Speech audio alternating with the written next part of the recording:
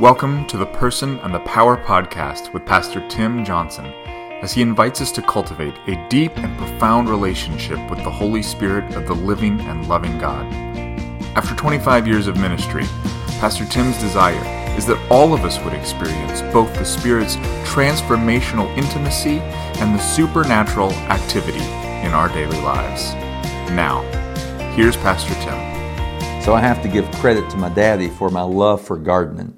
I just love gardening. I always have. Now, I drove him crazy when I helped him, and I helped him a lot. In fact, we kind of had a rule. He had a rule. Schoolwork after dark. You're not going to burn up precious daylight hours doing homework when you can be outside mowing and helping with the garden. We always had big gardens, and not only did we have big gardens, we had more than one garden usually. I still remember I don't even remember some of the locations, just jumping into his old KU pickup truck in E-Town, Kentucky, and we'd head off to some unknown destination that GPS couldn't even find. We would jump out and start working that garden. I don't even remember all the different places, if he offered his help or if he had different plots of ground. I don't even remember. I just know that I helped him all the time with the garden. And again, I drove him crazy. I still remember, so clearly, how to dig potatoes and with a pitchfork. But boy, when you spear a potato, my dad would lose his ever-loving mind. He just got so angry with me because, you got to go gentle. You got to break up that hill of potatoes gently, right? And if you're a gardener, if you're a farmer and you've done potatoes, you know what I'm talking about. You want that potato good and whole, intact. You don't want 2 or 3 holes stabbed in it, right? You sure don't want it cut in half. I have cut many potatoes in half with a pitchfork. So I just remember growing up and tilling. Oh my gosh, the tiller. It's almost like a horror movie. The Tiller. Music, cute music. And just scary movie scene. The Tiller. I remember the tiller was outside for the most part, but it was covered with like a metal bucket or a metal wash tub so that the rain wouldn't get into the carburetor, into the engine. But oh my gosh, that thing beat me up as much as it beat the ground up. Oh my goodness gracious. And I still remember even when I taught Taylor, my son, how to garden, I remember, I don't know if I think I bought my own tiller, but I'm trying to remember, we may have a picture of it somewhere, where his arms, he's probably 6 or 7 years old, his arms are like stretched as high as they can be over his head. He's barely grabbing onto the handles, and I'm walking behind him, and he is tilling a garden. The Tiller. Oh my gosh. It carried over to all of my adult life. Always have loved gardening. I remember one year we were just started ministry. So this is at least 25 years ago. We were in Greensburg, Indiana.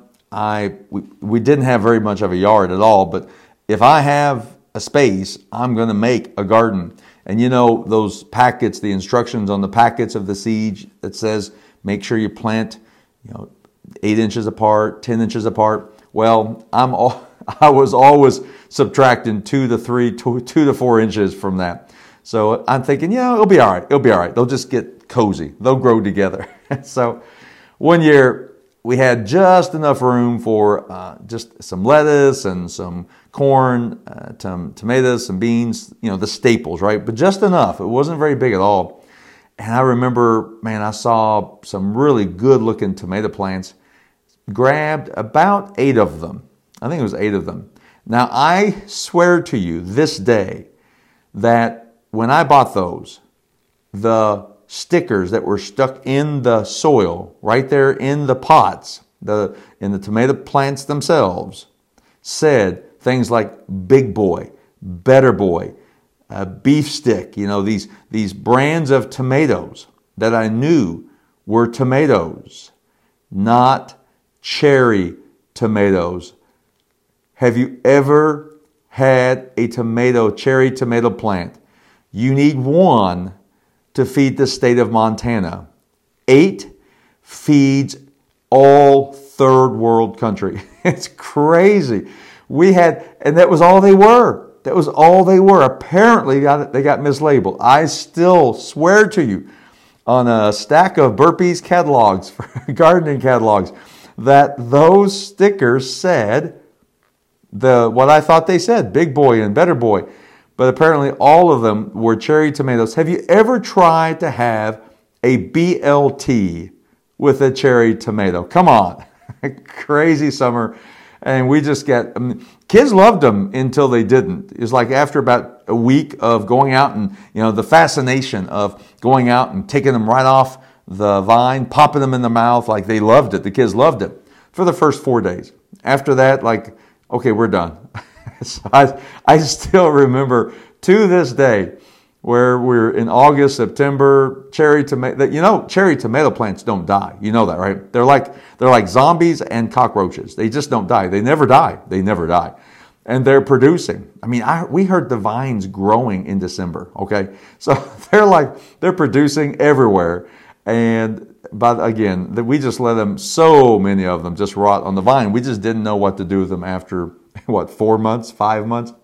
So one year we were in, we were in ministry, Mount Olivet, Kentucky. I've told this story before to Firmers Chapel, but it was one of those springs. Now, this is April, mid-April. I don't know when you usually plant.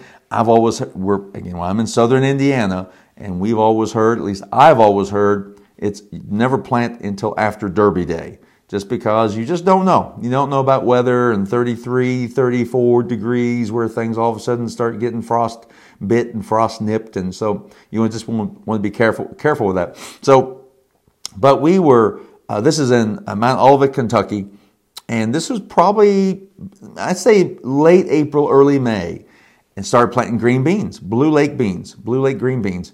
And so I'm thinking, man, these are going to be good. And I had, oh my goodness, 5, 6, maybe even 7 or 8 rows. At least, let's settle on 7, because I'm pretty sure that's a safe number. So 7 rows of green beans, pretty long garden. And this was one of those April into Mays that it was wet and hot and wet and hot and hot and wet. It would just alternate back and forth and back and forth. And so, unfortunately, because of that, it was really hard to gauge your garden. You just didn't know. And I never saw those beans come up, and I was really getting concerned about those beans. It had been easily a week and a half, maybe 2 weeks. I didn't see any of those beans did not come up. But again, it rained and was soggy and cool one day, and then the very next day it'd be hot and even like baking hot almost. It'd be really hot, and the ground would turn really hard and caked, So one day, one glorious day, I go outside. Every one of those green beans had sprung. Praise God. Every one of those green beans were breaking out just barely. I don't know if you're a gardener, a plant, if you've ever done a garden with green beans, they start breaking out the little shoot. They're kind of a really light green shoot that's all bent over, just breaking out of the ground. It's a beautiful sight. It is a beautiful sight. But remember, I said there had been rain, and there had been heat, and there had been heat, and there had been rain. And so these dirt clods, these massive caked, crusted clods were sitting on top of every one of those green beans, every one of them. So I, Farmer Tim, I decided to help save my beans. Blue Lake beans, here I come to the rescue. And bending over, stooping over, all 7 of those long rows, I take my middle finger and my thumb, and I basically flick the dirt clods off of each bean. Okay? Anybody know what's coming? The next day just happened to be one of those really scorchers. Anybody want to guess how many of those beans survived? Yep, none. Lost the whole bean crop because I tried to help the beans. Now, that's a whole sermon to itself, right? That's a whole sermon, because sometimes we need the hard stuff to continue to grow, Because if you remove all hard things, I wonder how well we grow. See, that's a whole sermon. Now, that's not the point of this podcast, but that's a pretty good point. So anyway, I lost all the beans, had to replant them, and then by that time it was getting a little bit late, and so I think we had a pretty puny bean harvest that year. Remember that word harvest. That's going to be important here really soon. So we moved here in Corydon, Indiana, pastor of Firmers Chapel, and just loved this area because it's rural. I mean, there's gardens everywhere. There's fields, there's soybeans and corn and everything. And so we have been blessed. First got here, again, 18 years ago. There's a family, Charles and Elaine Hambley. So they used to, great story, they used to work in New York, I think maybe even New York City, but I know they worked in New York, and they worked for Exxon Oil. Now this was back in the, I think 70s or 80s, I guess, maybe early 90s, whenever it was, but they were working, and however they were beginning to, they had put together a pretty good resume for themselves, apparently, as the story goes, and they were pretty well off, but they were just living right there, working for Exxon Oil. And right before they started having a family, I guess one of them, both of them just had this sense, is this how we want to raise our family? In the city, working for Exxon Oil, here's what we'll do. We're going to move back to Harrison County, to Corydon, to this area, however that happened. I still don't know exactly how they got a hold of this land, but 100 acres of land right up the road from the church, on Firmers Chapel Road. And they attended this church for years and years and years. And so right up the road is this 100+ acre farm called Hambley Farms. Hambley Farms. They quit their jobs at Exxon Oil to be full-time gardeners, to be full-time farmers. And that's all they do. That's all they do. Still to this day. They do farm markets. They travel all over the place to do farm markets. And they make their living. And they've raised 3 sons, all of them growing up, working on the farm.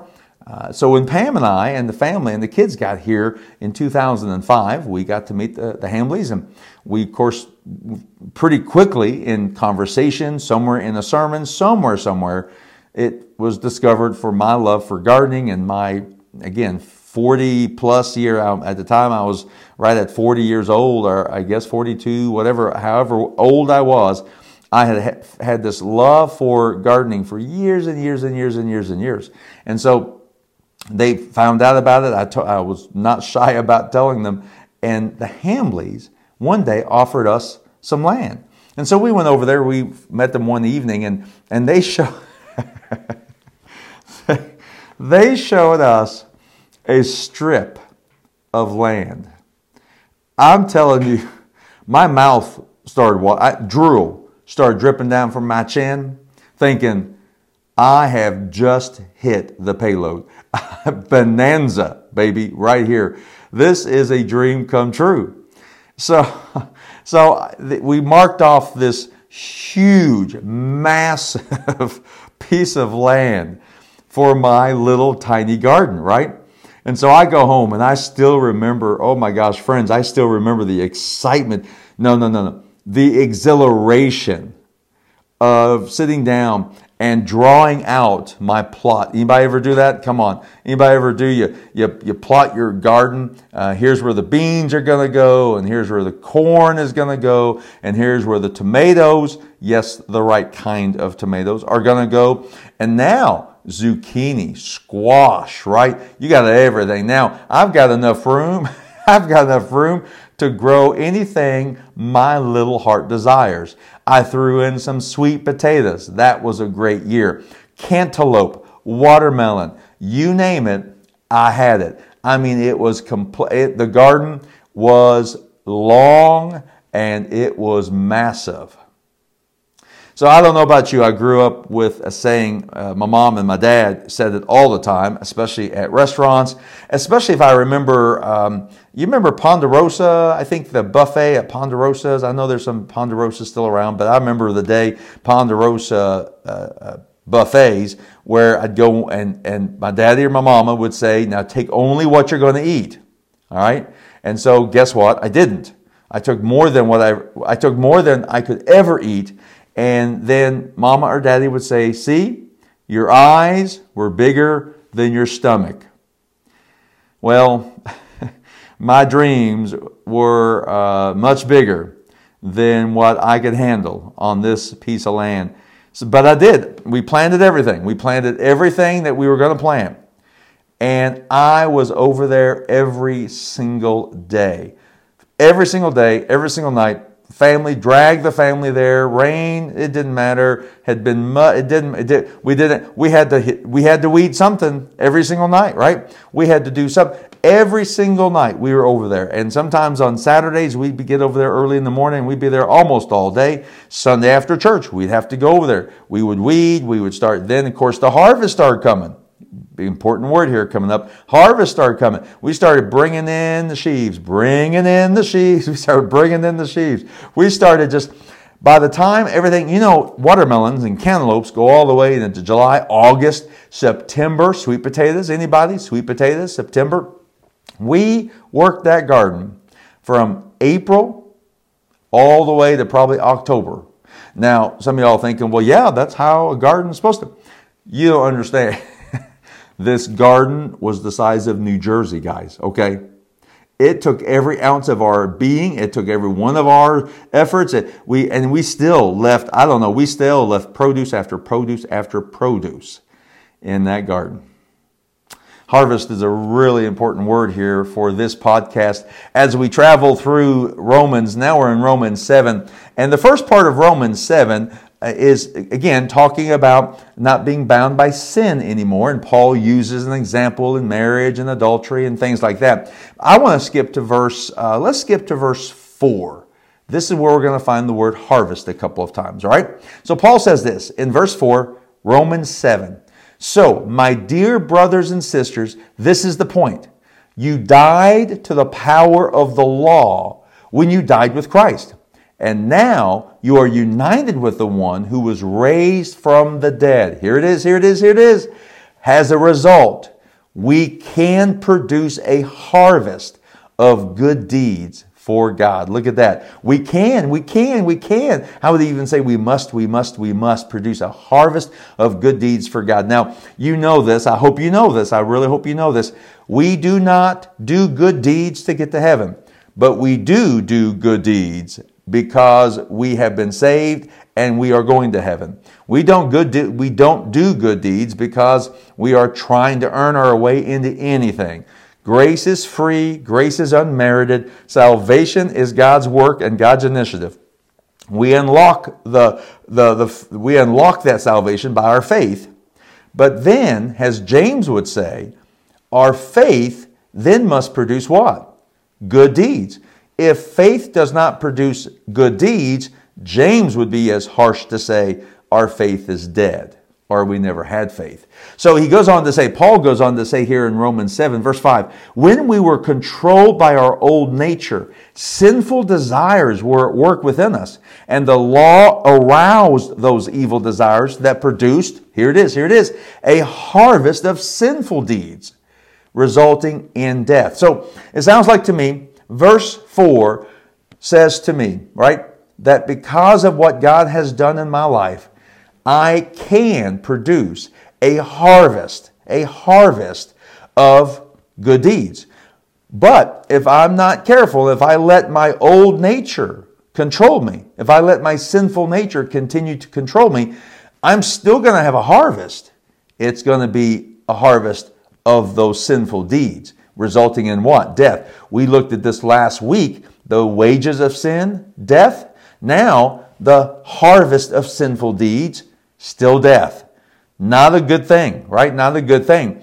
And this harvest word is exactly what you would think it would be here in the Greek. It means to bring in a supply from a garden or from produce, to work the field and bring in the produce from the field. To actually bring in what you have cultivated, what you have worked for, what you have weeded, what you have watered, what you have worked and toiled for so long to do, and for the last several months. Now you're bringing in the harvest. You're bringing in the produce. It is the fruit of your labor, the reward of your hard work, and that's what harvest is. But again, it's interesting, harvest is a neutral word paired up with either the good harvest of the works for the kingdom, good deeds for God, or it's a negative word because it's paired up with the sinful deeds, right? It's paired up with the sinful deeds. So understanding this harvest term is really important. And verse 6, but now we have been released from the law, for we died to it, and we are no longer captive to its power. Now we can serve God, not in the old way of obeying the letter of the law, but in the new way of living in the Spirit. This podcast is titled The Person and the Power. And for the next several weeks, we're just going to continue to learn more and more about the Spirit, the power of the Spirit of God, and the person of the Spirit of God. And here, Paul directly links the harvest of good deeds to living by the Spirit. That's what he does. He links this not by the old way of obeying the letter of the law or even the old way of producing a harvest of sinful deeds. No, a new way of being led by the Spirit of God and letting the Spirit of God produce the fruit, the harvest that should be good deeds for the kingdom. I'm reminded, I don't think we can help but be reminded. It's a teaching in Matthew 5, and it is the Sermon on the Mount and the Beatitudes, right? And so here's Jesus talking to the disciples, and he says this as he's teaching there on, again, the Mount. And he says, you are the salt of the earth. But what good is salt if it has lost its flavor? Can you make it salty again? It will be thrown out and trampled underfoot as worthless. You are the light of the world, like a city on a hilltop that cannot be hidden. No one lights a lamp and then puts it under a basket. Instead, a lamp is placed on a stand where it gives light to everyone in the house. And here it is, Matthew 5, verse 16. In the same way, let your good deeds shine out for all to see, so that everyone will praise your heavenly Father. Yes, yes, and amen. We are called to do good deeds. Now, those good deeds, once again, they're a result of what's happened in our lives already because of the love and the grace and the power of Jesus Christ. Amen?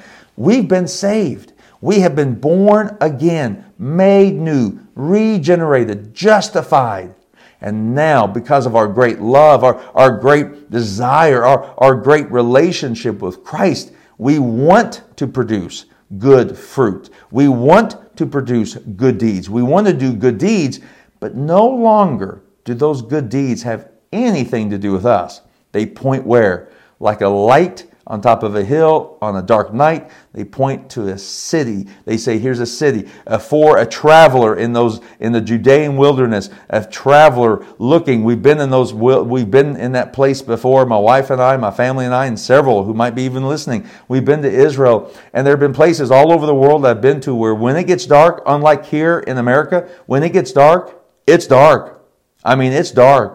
I remember landing one time in Zimbabwe, and as we were landing, it's like, where are we landing? I don't see any lights, and it looked like there were like 4 or 5 60-watt bulbs on the runway. That's all we had. Crazy. So light shines in the darkness. That's what our good deeds are supposed to do. Our good deeds are supposed to shine in the darkness so that God gets the glory, so that Jesus gets the attention, so that the Holy Spirit can continue to do His work in our lives. Amen?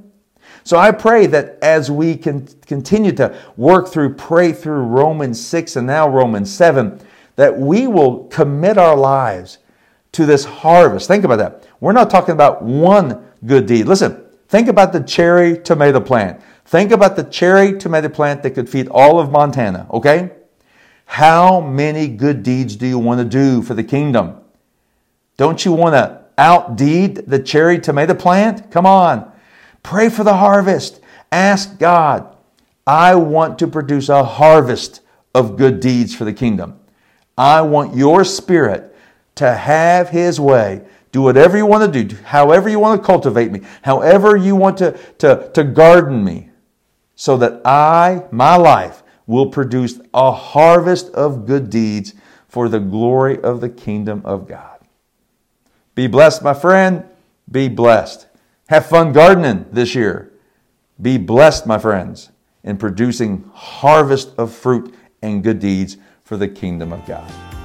Pastor Tim is the co-founder and teaching director of the Joshua Center, a leadership training ministry which provides deep biblical roots to great movements of God.